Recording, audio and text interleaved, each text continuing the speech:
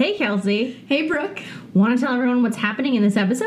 This episode, we're going to discuss the state standards across the nation and specifically in New Hampshire. And then we're going to talk about the religious silencing of women. Hello, and welcome to Remedial Her Story, The Other 50%, the podcast that explores what happened to the women in history class. Now, here's your host, Kelsey Brooke Eckert, and her partner in crime, Brooke Neva Sullivan. Episode 7, His Voice, Her Voice. National and state social studies standards provide a top-down opportunity to create widespread change and open the door to include women. And unfortunately, this is a route unlikely to produce many gains.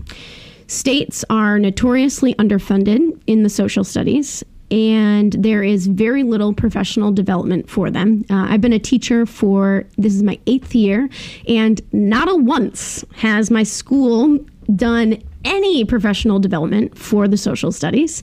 As a school-wide initiative, we've had English people come speak about writing standards. We've had math people come talk about how we can improve math scores. We've had social-emotional people come talk about mental health. Never once have we talked about teaching tolerance or, equality or diversity education or any of the things that are important to the social studies. Do you feel like that is because it's not something that the state tests on? Absolutely. What are the reasons you feel like that? Yeah, I mean, so testing is a whole different animal because it is really difficult for people to find consensus in the social studies because social studies involves politics. And so people don't agree on politics. And so whenever anybody tries to do anything in the social studies, which includes history, there's raucous debate and it's a lot. So there's so many layers to that. So why don't we test it? Well, we don't test it because people can't agree, and we don't test it because a lot of what we're teaching kids how to do is to take facts and articulate their political positions using historical evidence. And so it's more, it's not, social studies is really hard to turn into a multiple choice standardized test. And yeah, I can imagine. So there's a lot of reasons why it's not tested, but I think that's one of the ways that we can see sort of the devaluing of the social studies. Yeah. My husband's a guidance counselor, and in his previous school, he was told that he could interrupt any class to do to come in and talk about SATs or whatever he needed to talk about with the kids. The only core class that he was allowed to interrupt was social studies. Math, science, English were like protected subjects that could not be interrupted by guidance. And then there's this issue of logistics because the social studies is one of the few classes that isn't segregated by ability level, right? All the kids that are in 11th grade are in the social studies class. And so because of that, I have everybody. I have all of the kids in that grade level in the same room. And so what's problematic about having all the kids in the same room is that my classroom is the only one that the guidance counselor, if they need to meet with the juniors, they can meet with all of the juniors in their social studies class. If they wanted to interrupt math, they'd have to interrupt 3 different classes in order to get to all the juniors. Okay. And so anytime they need to talk to a grade level, they interrupt social studies.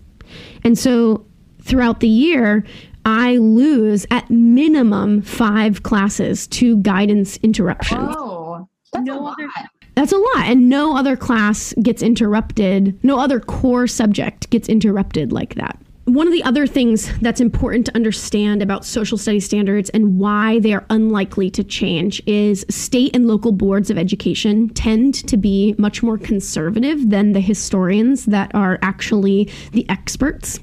And so the people that get the final say in what is being taught in the classroom. So we basically are putting lay people in charge of overseeing the history education, and they don't know what they're talking about. And so that's a really big issue. Yeah. I can imagine it can be debated at nauseum. Oh, absolutely. Okay, so let's dive into the standards specifically. A couple years ago, the National Women's History Museum, which right now is an online museum. Are you familiar with that? No, I didn't even know that was a thing. Yeah, so down in DC on the mall, there's all these museums, right? There's like the Air and Space Museum and the National American History Museum. And recently they built a museum, the African American History Museum. Yes, yeah, I saw some things on that.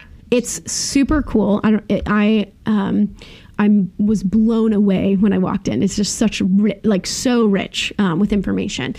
And so women have been organizing for, I think, the better part of a decade to try to fundraise and build a women's history museum to go on the mall. Okay. So you can donate to that organization and help get that museum. In those social studies standards, they vary on what they cover and how much time they invest in that.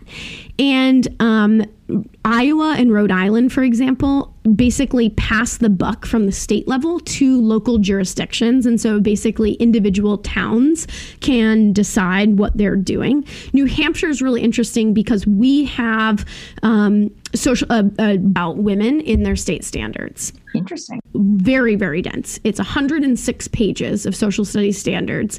That's a lot. That's a lot. But then, Live Free or Die New Hampshire, we say, so here are the social studies standards. This is what's, this is what you should teach. But also local control, do what you want. And so people don't even have to follow those 106 pages of social studies standards. It's pretty problematic. So documents across the nation can range from basically like 3 pages to one state has 580 pages of social studies standards. What state is that? Washington? There's no uniformity whatsoever. There's a lot, especially right now with the Black Lives Matter protests, wanting people to stop whitewashing history, which I'm totally in support of. One thing that's really challenging about that is there's sort of this misperception that these state standards matter because, like in New Hampshire, we have pretty dense standards, but teachers don't have to follow them because of local control, right? And so you might point to them and be like, these are racist or sexist, and they might be, but it probably doesn't matter. And then in other states, it does matter what those state standards say. So in their study, the National Women's History Museum said that basically for the social studies on a national level, they are wildly different. The universe of possible content and topics overlaid by political, cultural, and ideological perspectives resulted in the individualized state standard. Social studies faces things that English and math don't ever have to deal with. Nobody disagrees that this is the Pythagorean theorem, right? Like we know that is true. We don't debate it. The problem in social studies is that lots of things are debated. They were debated in history, and so we need to do that justice.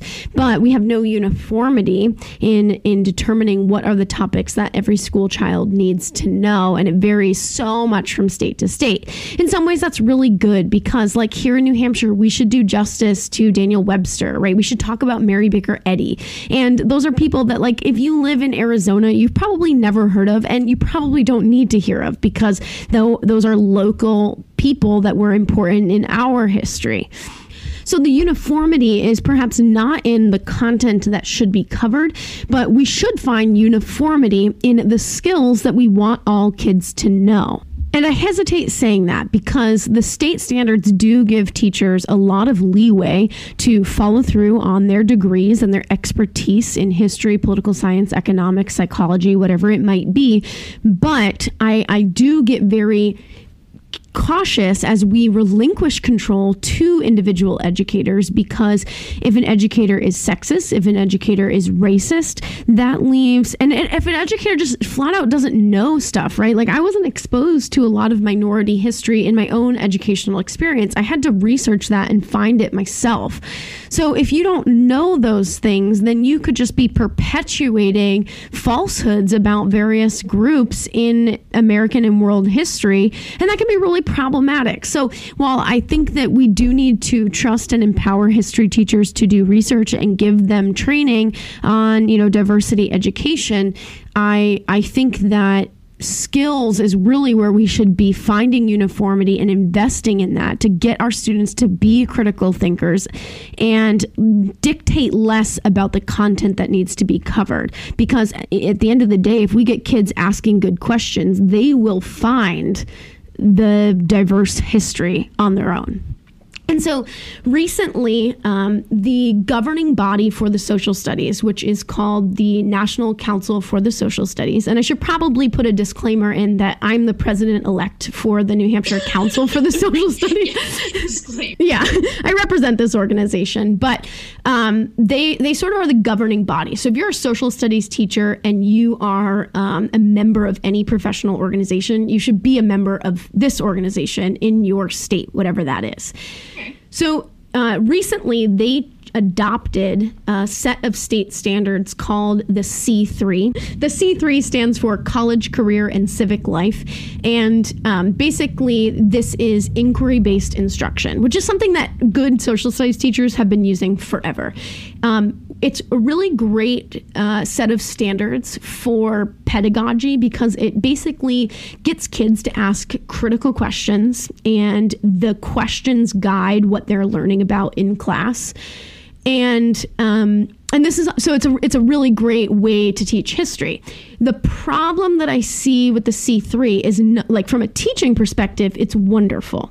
From a historical perspective, it doesn't fix any of the problems that we've been talking about because the C3 does not prescribe what you teach about. It prescribes how you teach it. It's still not fixing that problem that we're missing information. We're missing information. And so as a teacher, I basically have had to go get multiple other degrees that I don't have credit for in, African American history, in women's history, in Chinese American history, in Native American history, in order to undo the white male centricizing, that's not a word, but of history and to create, a more inclusive people's history in my classroom.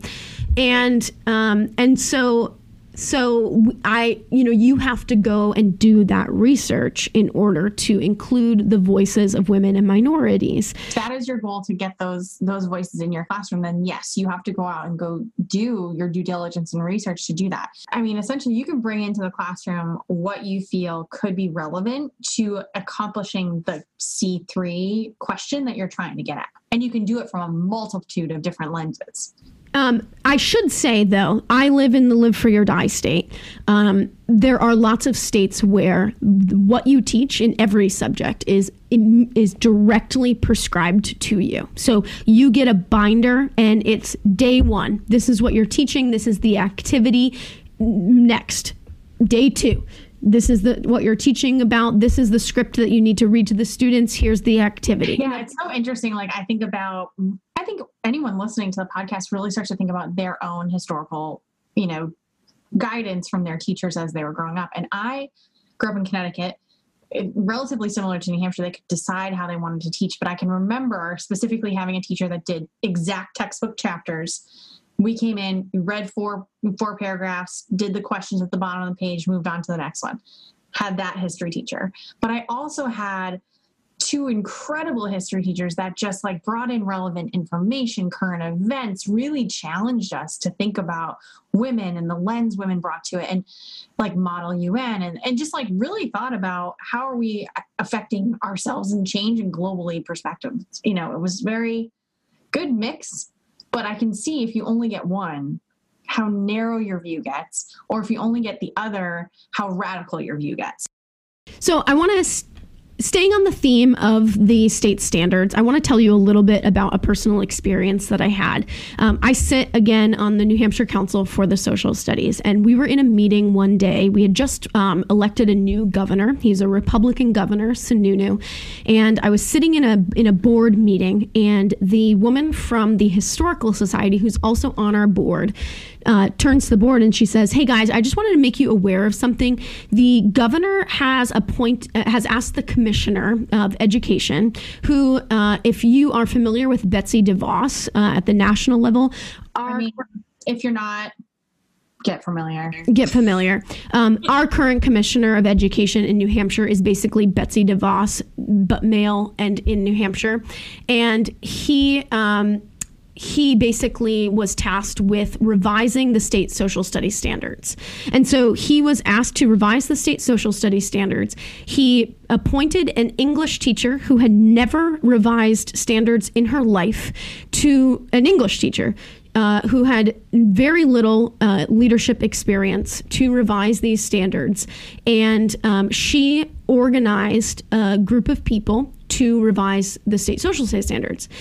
They did not reach out to the New Hampshire Council for the Social Studies and include us in this process. We are the governing body of the social studies in the state of New Hampshire, and they did not reach out to us. We represent all the social studies teachers. And so you've only found out about this in passing. We found out about it in passing because someone at the Historical Society happened to mention something to somebody. It was like the stupidest process ever. And so we found out that they had a meeting coming up on that like Thursday or whatever. And 5 of us went, and I drove an hour and a half to be at this meeting and basically like make a stink about the process. It's not whatever they come up with. It's about the process and how you do it. And when you're making decisions about someone's career and or someone's, expertise, maybe you have an expert at the table. It's like not having a doctor in the room when you're talking about surgery. It's like, wait, what? Why wouldn't you? It's like, let's bring the psychologist together. Let's bring a dentist. Well, no. A surgeon to a surgery meeting? No. There are lots of organizations in New Hampshire that should have been at the table. So I get to this meeting, and there are a few people. Pretty much everybody is passionate about revising the history standards. And so even though I teach U.S. history predominantly, I got assigned to be on the subcommittee for economic standards. I was the only one in this subcommittee. So you're in charge of doing the entire thing. So me alone writing the state standards for economics for the state of New Hampshire. That is wrong. I should not be writing the state economics standard. So I basically said to the chair of this ridiculous organization, I said, I'm sorry, I should not alone be writing the state economic standards. Where are the stakeholders? Where are all the teachers that actually teach economics on a day-to-day basis? Right? Like this is messed up. So I only bring up this story to basically illustrate that we think that processes are in place. There are no processes and there certainly could be. It just depends on who is in power, who the governor is, and who they appoint commissioner of education. Like, I think about a parent listening to this, and your child is going through high school and they're getting prepared for the world, and hearing this story, I would be emboldened and enraged to just like go forward and be like, who's reading these? Who's writing these? And then the other thing, it was entirely volunteer. And so I was having to drive an hour and a half after working a full day's work down to Concord to be at these meetings. I did it for several months, and then I couldn't keep doing it anymore. And so several months? It takes that long to write these standards? It should have taken years.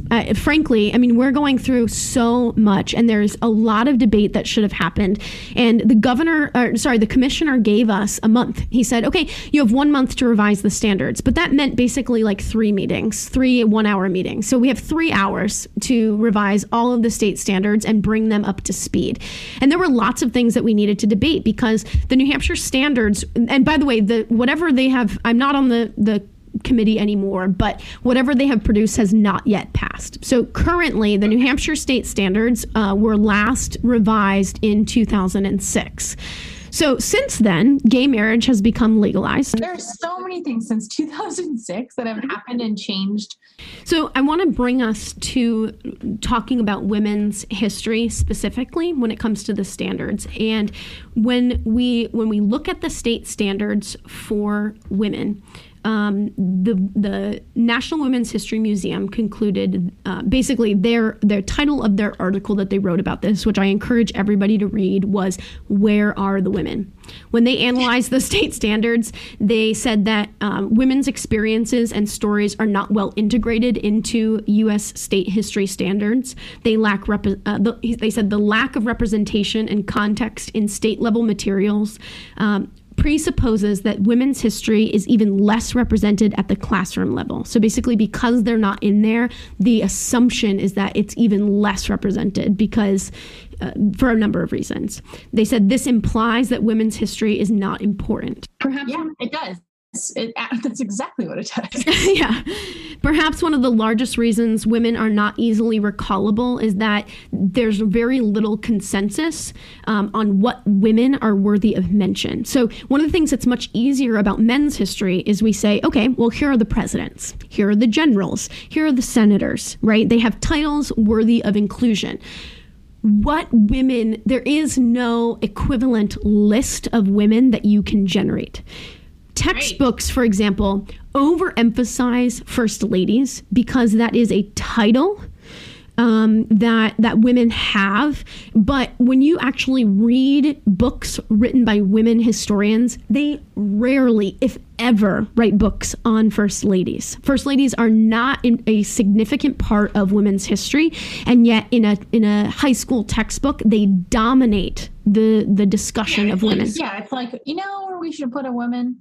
The wife of the president. So it relegates them to wife, mother, hostess instead of leader. And so they went through the state standards and basically they kept a tally of women that were mentioned in the state standards. And there's a lot of diversity based on how local you are. So for if you live in Arizona versus New Hampshire, there might be people that are significant to your state history that would not necessarily be significant to another state's history. So they basically kept a tally, and there were a dozen women that were named in 10 or more standards. But the top women were number 1, Rosa Parks, number 2, Susan B. Anthony, number 3, Harriet Tubman, number 4, Elizabeth Cady Stanton, number 5, Sojourner Truth, number 6, Abigail Adams, number 7, Harriet Beecher Stowe. So these women are what I concluded from that is if you are not, these are the people that are mentioned 10 or more times in the states. So if you are not teaching these women and giving them significant airtime, then you are not doing women's history justice. And that, this list that the National Women's History Museum produced basically is our guiding light of consensus. There isn't consensus, but this is the best we've got in terms of consensus, right? These are the one that these are the women that are mentioned the most. Yeah. It's probably not surprising that they found that women were sparse because of the, quote, historiographical framework, which we've talked about a bunch on this podcast. There's a clear preference for male-oriented, exceptional leadership that women are obviously excluded from, right? Over 50% of the standards emphasized women in their domestic roles, and the rest focused on women who protested for a cause, with wealthier white women getting greater attention. They said the focus on domestic roles neglects the economic necessity of those roles being fulfilled and can belittle the labor that women do. Pretty accurate there. So overall, they concluded that the standards failed to adequately represent and explain the roles of women in history and society. The standards are super outdated. They do not reflect womankind. In New Hampshire, we have a whole bunch of different themes that we are supposed to teach to in our current state standards. And similar to what's going on at the national level, they are asked to look and discuss the changing role of women. That's a quote. In the section on world history, students are encouraged to, quote, analyze the impact of the agricultural revolution on humans using examples. And then in the New Hampshire state standards, they always have examples of topics that you could meet this theme with. And so they say, for example, the role of women. Yeah, let's hear this. What are the examples they're pulling from? Yeah, so they don't go into detail on that, but I think any world historian should in every single unit be teaching to the role of women, because that is a measure of a culture, is how they treat their women. I mean, that right there, that is like parade candy, Kelsey, and your golden nugget. Like, this is how you can define that culture. How did they treat women during this time period? That can go in every lesson you ever do. Every single lesson. Yeah. So women's history has its own patterns, and the standards just really don't make any room for that. They make all the same errors that we've talked about, defining history in male-dominated ways, and it basically fundamentally leaves women out.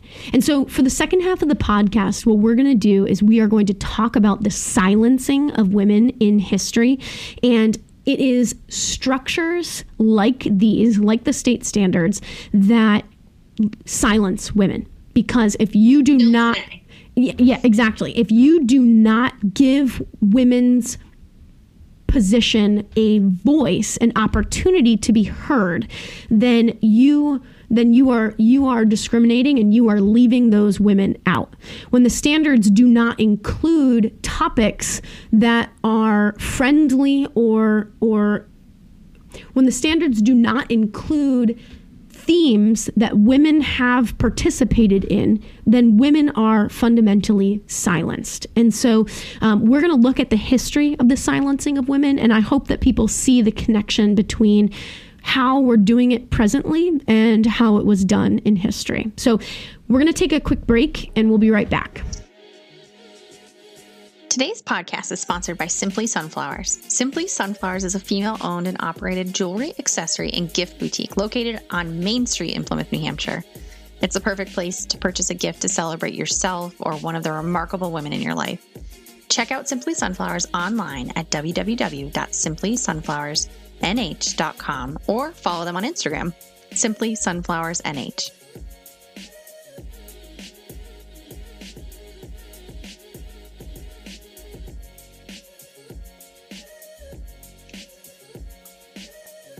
Today's podcast is sponsored by Explore Plymouth, New Hampshire.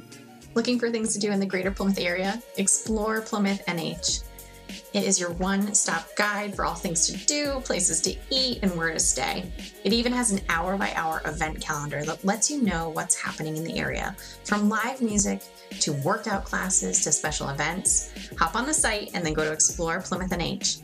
Visit exploreplymouthnh.com or follow along on Instagram, Explore Plymouth NH.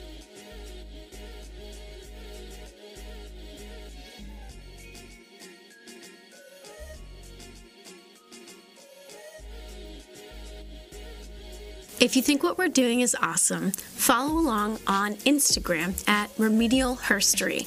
You can also go to our website to access all of the teaching resources that we've mentioned in our podcast, www.remedialherstory.com. Feel free to get in touch with us there about coming to see a live recording or sharing an idea you have for a lesson.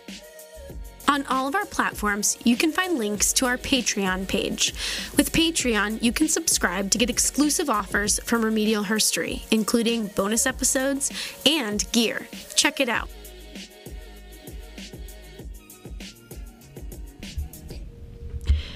All right, welcome back, everybody. We're now going to talk about the historical silencing of women. One of the things that's tricky about women's history is that one of the easiest ways you can look at how societies treat women is through looking at religious doctrine. And anytime teachers have to teach about religion, they get nervous. I think rightfully so. Like, it's a touchy subject. It's a touchy subject. And no teacher ever wants to be accused of preaching in their classroom. And so we have to be very secular about the way we teach religious history, and at the same time validating that, like, if you believe these things, that's fine. And you're allowed, I mean, that's the beautiful thing about, you know, secular society is that, like, you can believe whatever you want. And in public school, we're just going to introduce you to those things.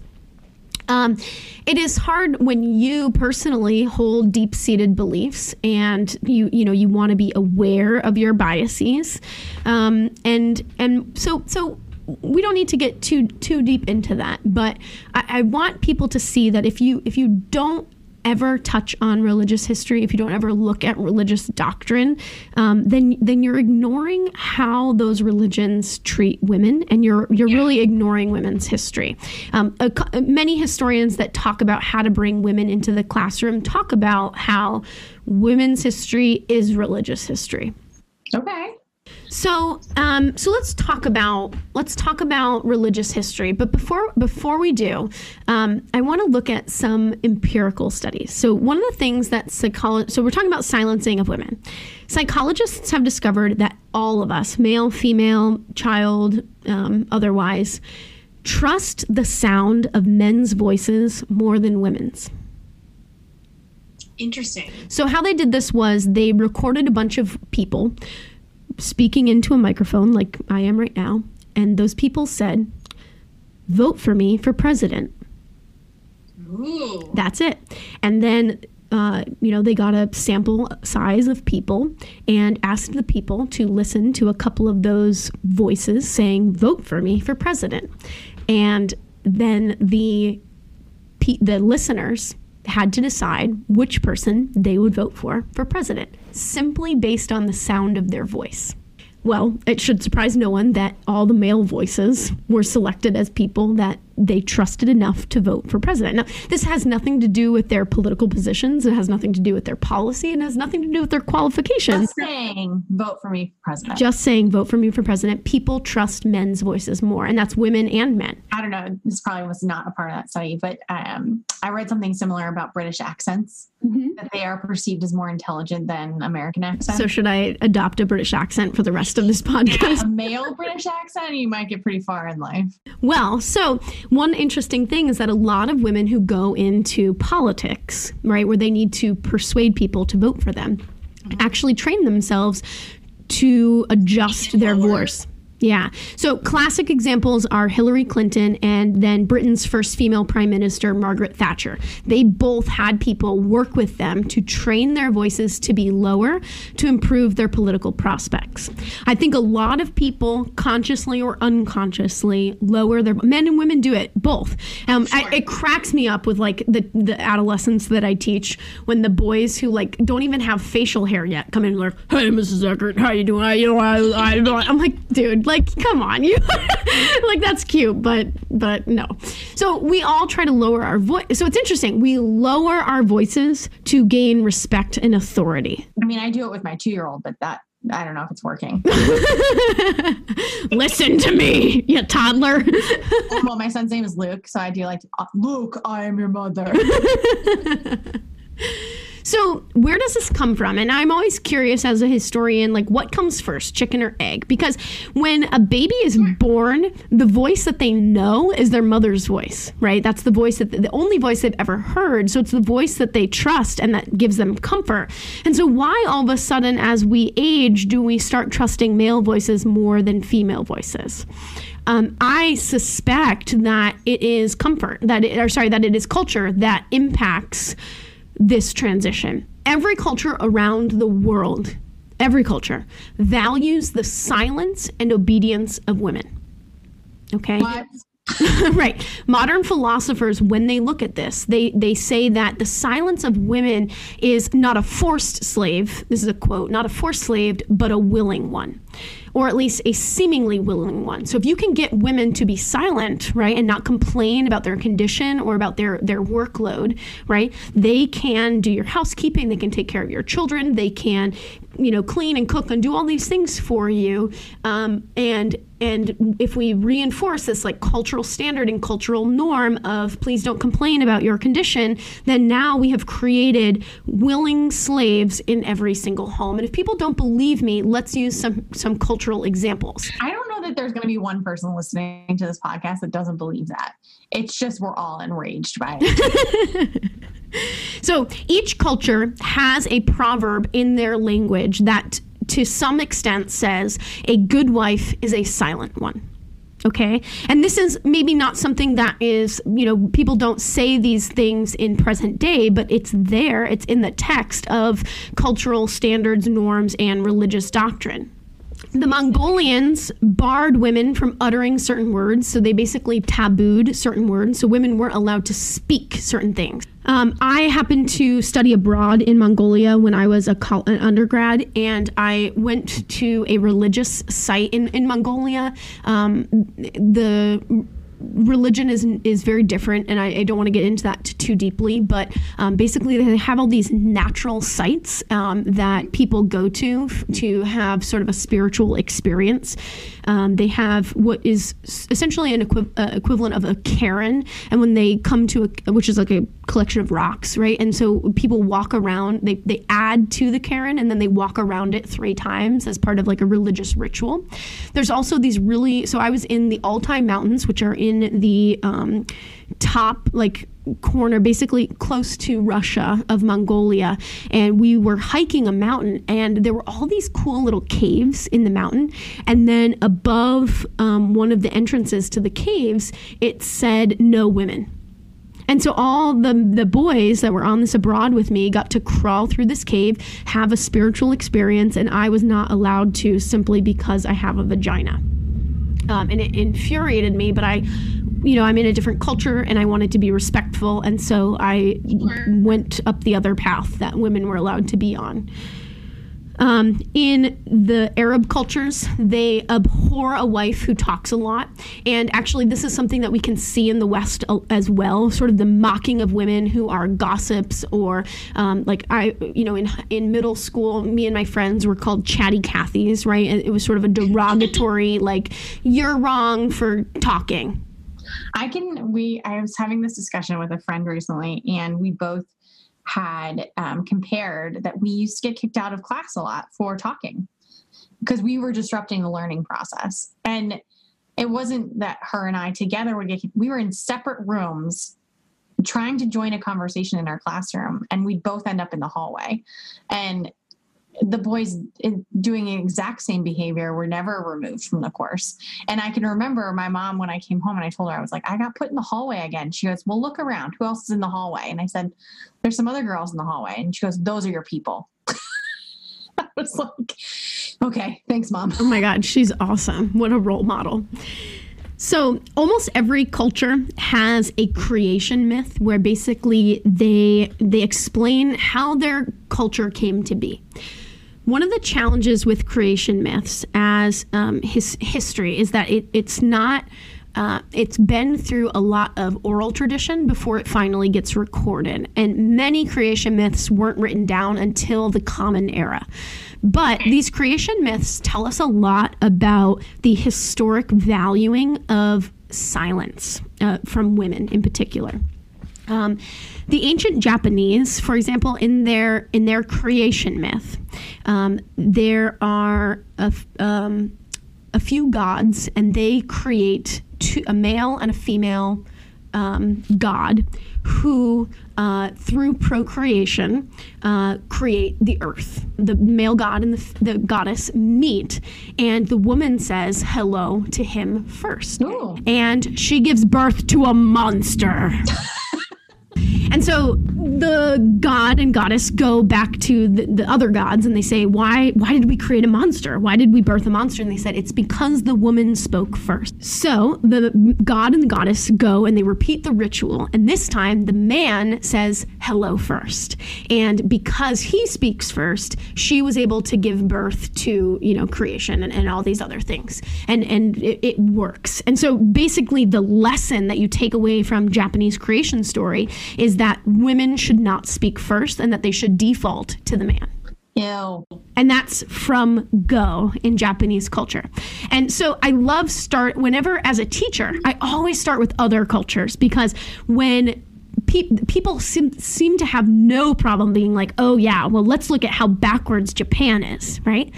And when you zero in on America, I'm sure they're like, not us. No. So here's a really great example. In Western culture, the creation story is actually two stories. Historians who look at the book of Genesis, which is, Genesis means the beginning. And so the book of Genesis in the Bible has two creation stories. And we know that there are two different authors who wrote these. And so basically probably oral tradition passed down two different stories and they got recorded. And so chapter 1 of Genesis is basically, and God created the earth and behold, everything was really good. And there was basically no gender in that version of the story.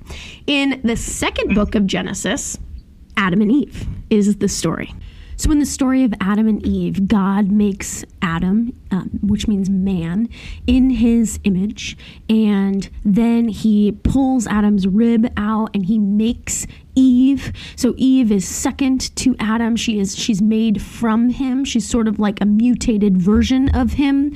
And they are hanging out in a place called Eden, which is this garden, and it is a wonderful place to be. And a snake comes along, and the snake is evil, and the snake says to Eve, like, hey, you should eat an apple from the tree of knowledge. And Eve's like, what a great idea. And so she turns to Adam and she's like, Adam, let's have an apple. And Adam's like, okay. And he's convinced, he's tricked by the evil Eve, right? And so the two of them eat an apple, and now they have knowledge, right? And this is really problematic. Yeah, because God wants to have any more knowledge than God.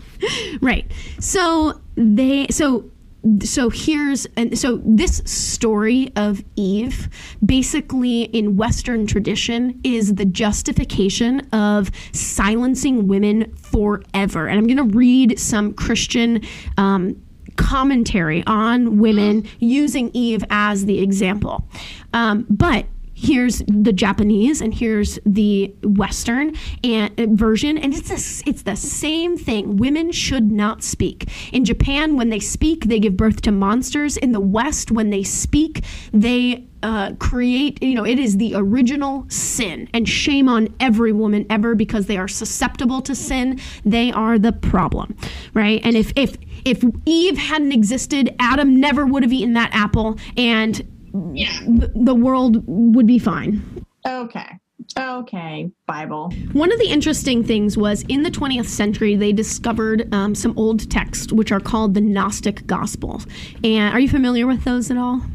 No. Okay. Absolutely not. So these texts were basically buried in the Middle East, and somebody, like digging a well or something, uncovered that. I don't know. I can't remember how it was, but they were digging and they found all these texts, and so back in. So flash forward a little bit in our history, away from oral traditions of Adam and Eve, in the early Christian empire, which is late Roman Empire. So we're talking like 400 Common Era. The Constantine is the leader of what would become the Byzantine Empire, and it's the Eastern Roman Empire. So Rome has split in half, and he has adopted Christianity as the official Roman religion. And Constantine basically creates this Council of Nicaea to determine, there's a lot of Christian documents that are floating around, and people practice Christianity differently everywhere. And so let's have some sort of consensus. And that's looking at it in a light way. And so this group of people, clergy, get together and they basically decide the orthodox books of the Bible. And then anything that they don't include gets labeled as heresy, and all of those people who believe those things are persecuted. And so the Gnostic Gospels, these Gospels that were discovered in the desert, are basically a collection of documents that had been determined to be heresy.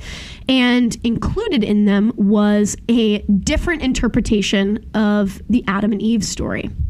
So this different version of the Adam and Eve story basically says that the snake was trying to enlighten them as this tyrannical God is trying to subjugate them. And Eve saves Adam from God's blind tyranny. And she is actually enlightening him and giving him, opportunity for self-improvement and all these other things. And there's a whole collection of poems about like feminine womanhood, and all of these things are hidden by the Christian church at the Council of Nicaea. And so for generations and generations after that, people grow up with sort of this patriarchal version of creation, and the feminine voices of the past are sort of lost. And this feminine version of, you can look at the story of Adam and Eve in lots of different ways, and we look at it from the most misogynistic way that we could possibly look at it. Just so narrow. And it sounds like there's so much that was left out intentionally, and almost to the point of like, well, these aren't important to us, so they wouldn't be important to anyone else. Because in that, think about that committee at that time and how they felt about women. Obviously, that is coming through in the work that they decided to collect and distribute. Absolutely. So I want to briefly mention that I jumped really far from like creation to Constantine, but in between there, as Christianity is being spread by the Apostle Paul, one of the things that comes through in early Christianity is this concern for regulating women's speech.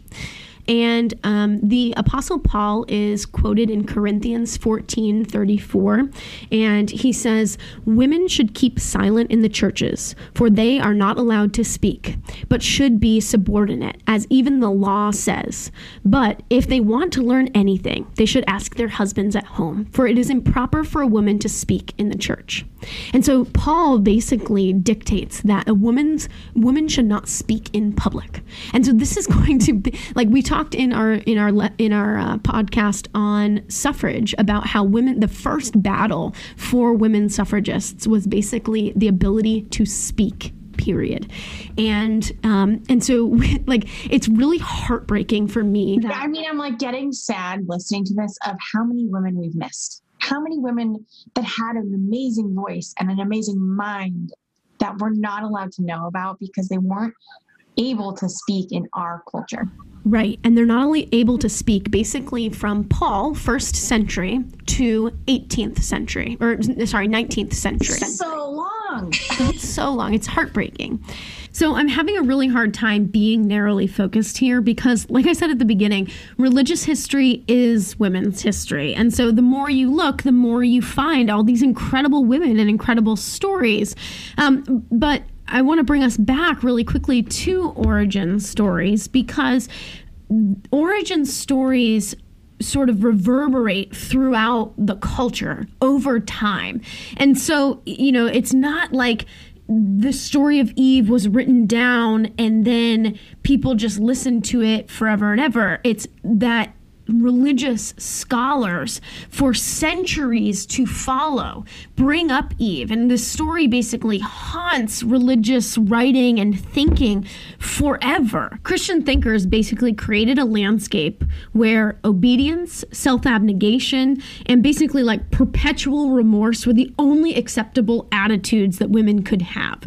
Tertullian believed that Eve's original sin basically meant that all women perpetually needed to be repentant for that, and all people, but women in particular. And so he says this is the original fall of the human race. He said, quote, "The sentence of God on this sex of yours lives on even in our time. So it is necessary that the guilt should live on also. You are the one who opened the door to evil. You are the one who plucked the fruit of the forbidden tree. You are the one who deserted the divine law. You are the one who persuaded him whom the devil was not strong enough to attack. All too easily, you destroyed the image of God, man.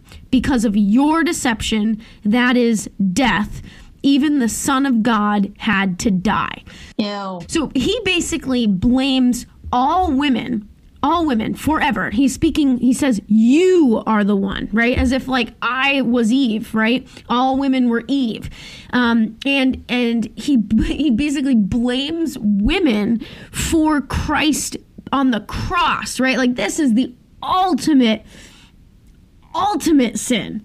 And his philosophy in his time was a little bit less popular, but it becomes incredibly common, and you can see it in other religious texts by like the 1000 mark. One historian, Rosalind Miles, said that the story of Adam and Eve was, quote, the single most effective piece of enemy propaganda, end quote.